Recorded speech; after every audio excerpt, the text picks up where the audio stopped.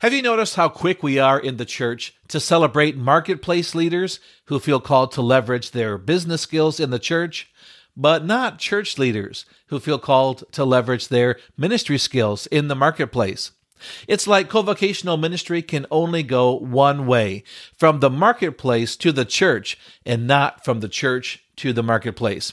Well, today I want to share why I believe now is the time to celebrate and encourage pastors to leverage their ministry skills in the marketplace, and how the shift to co-vocational ministry will benefit pastors, churches, and the communities in which they serve. Let's get started. Hey, what's up, my friend? Welcome to the More Than a Pastor show. I'm Rich Avery, your host. This is the show where we help pastors, missionaries, and other ministry leaders to grow your income and build financial security.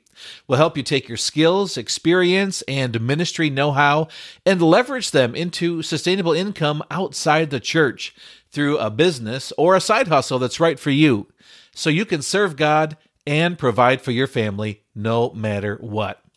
Thanks so much for joining me today. It's really great to have you here. Really appreciate the time you spend with me each week.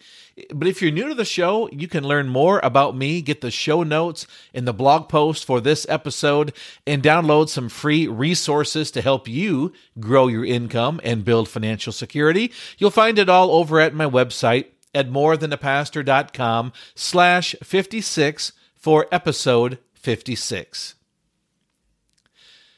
Well, today I want to talk about why I think now is the time to celebrate and encourage pastors to leverage their ministry skills in the marketplace, and how the shift to co-vocational ministry will benefit pastors, churches, and the communities they serve. Years ago, my previous church was blessed to have a couple of marketplace leaders who felt a call to church ministry in addition to their call to business. So they went to seminary on a part-time basis, kept their day jobs, and they ended up, over the course of a couple of years, they got their ministry degree, and then they were able to take on an adjunct pastoral role in our church. They would preach from time to time, and they were given leadership to certain areas of ministry. And we celebrated these marketplace leaders who felt a call by God to use those business skills in the church. It was a non-traditional type of a ministry path, but our church was able to find this pathway for them and create a category for them, like for these people as marketplace leaders to leverage their skills in the church. But we didn't have a category or a pathway for a church leader, a pastor, who felt a call to the marketplace in addition to their call to church ministry. We didn't know what to do with pastors who wanted to serve in the church and in business. We didn't know what to do with me. Somehow, business leaders working in the church were seen as being faithful to their calling, but church leaders working in business were not. Thankfully, things are beginning to change today, but it is slow, because still in some churches today, you're not viewed as being all in as a pastor if you're exploring any other kind of work outside of the church. And if you feel called to something else in addition to serving in the church, sometimes you're told you should go do that and not be a pastor, because if you're called to be a pastor, that's the only thing you can do. Sometimes we have the feeling that ministry only happens in the building and during office hours, and if we don't see you in the building between 9 and 5, we have the presumption that you're not working, you're sloughing off, and you're not engaged in the church ministry. Or if you can't live on your church income, well, you're just not being content with what the Lord has provided for you through the church. Or before you do any kind of work outside the church, you need to get permission. Personally, I think these ideas come from a corporate or traditional institutional church model and mindset that was prevalent in the 20th century, but's becoming increasingly irrelevant in the 21st century.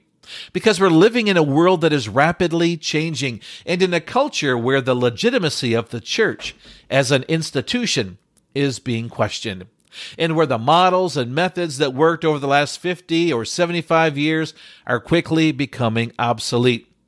Because people are becoming allergic to the church as we've known it. Hey, do you or someone you know and love suffer from any allergies? I do. I'm allergic to weeds, dust, pollens, cats, and small children. Well, maybe not so much the small children part now that I have had 5 of my own. But back when I was a small child, I was sick a lot. I had trouble breathing often, and I would be wheezing all the time. And I got bronchitis many times, just about every winter. If I got a cold, it would settle in my lungs as bronchitis. I'd have to go to the emergency room, get a breathing treatment. It was a hassle. And at one point, I got tested for allergies. We went to see an allergy specialist. I think I was maybe 6 or 7 years old at the time. And now, like 45 years later, I can still remember what it was like to be in that doctor's office when he did this skin prick test. I don't know, have you ever had that before? Like I was laying on my stomach and they made all these pricks on the back of my back and also on my arm. And they were like making these pricks, a little bit of blood would, form, and they would put some allergen drops on those pricks to see would I have a reaction. And of course, the prick where they put the cat stuff, the cat allergen, swelled up really big, and the one for dust and pollen and grasses, all those things came pretty clearly to show that I was allergic to those things. And after all these allergies were discovered, my doctor suggested that immunotherapy would be what I needed to help to fight against these allergies. And immunotherapy is just a fancy word for allergy shots. And so the doctor suggested that I should get allergy shots every week.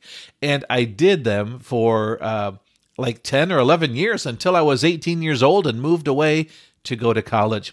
To be honest, I really can't say if those allergy shots helped me or not, because still to this day, if I'm around cats, or if I'm in a house that has a lot of dust, or if I'm outside and those airborne allergens are really high, like if the pollen is high, my eyes start watering, my throat starts to tighten, it becomes hard to breathe, and I'm coughing, sneezing, and maybe I've got a runny nose, and I often start to feel tired. Sometimes I'm just wiped out from these allergies. So today I don't do allergy shots, but I take allergy pills and use some nasal sprays from time to time, even an inhaler. And those things do help to some extent. But what do you think is the best remedy to keep from getting sick from all these allergies? Yeah, you're right. It's to avoid being around those things that make me sick. Avoid being in those situations that I know will set off my allergic reactions.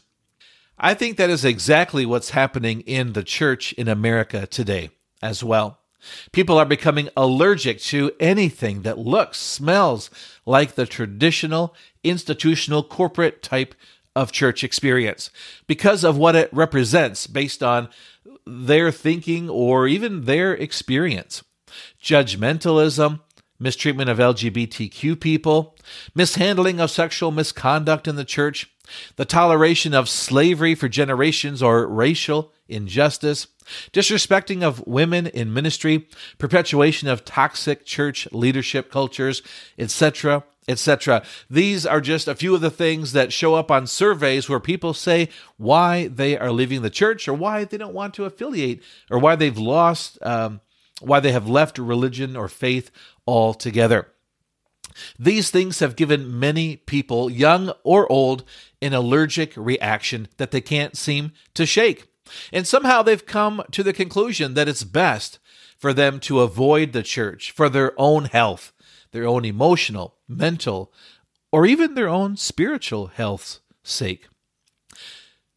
So how do we in the church engage with people who don't want to engage with the church? With those who believe the church and pastors are negative influences in society, not positive. I'd like to suggest that if we're going to be successful in connecting with people who have an allergy to, or perhaps even some animosity toward the church, we're going to need churches that don't look like churches, and pastors who don't look like pastors.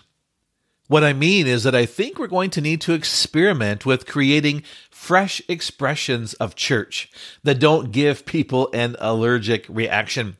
These will probably be smaller, more organic faith communities that spring up in people's homes, cafes, or even in their workplaces that don't look or feel like the traditional type of church from the past.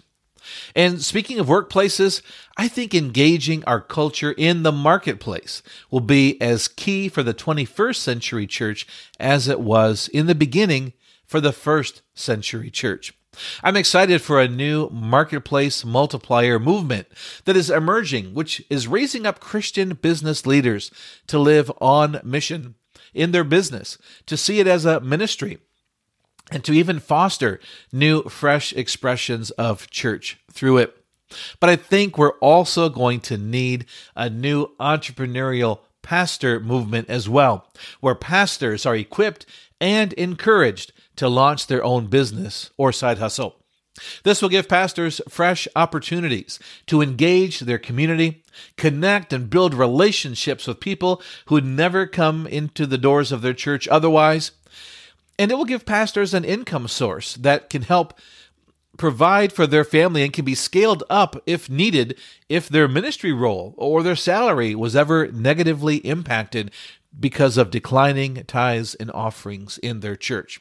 This is why I believe now is the time for the church to celebrate and encourage pastors to leverage their ministry skills in the marketplace, and why now is the time for you to create income outside of your church through your own business or side hustle, so you can serve God and provide for your family no matter what. So let me ask you, are you already leveraging your ministry skills into income outside of your church? If so, I want to congratulate you. And I'd really love to hear your story of what you're doing and how you came about it. And I'd love to perhaps even feature your story here in a future episode of the More Than a Pastor show. But if you haven't begun to look for ways to leverage your skills outside the church, let me ask you, what's holding you back? Do you have a money-making idea, but you're not sure how to get started with it, or if you even have permission to do it? Or do you need help in discovering which income opportunities are right for you? There are hundreds of opportunities that pastors can engage in, ways we can leverage our ministry skills, but which ones are right for you based on your skills, experiences, your passions, your interests, your values, your dreams and goals for the future? When Ryan came to me for coaching, he knew it was time for him to disrupt his career in the education field and to focus his skills, his time, and his energy into his sweet spot areas. But he wasn't sure how to monetize those skills and what his next steps would be or how he should even get started.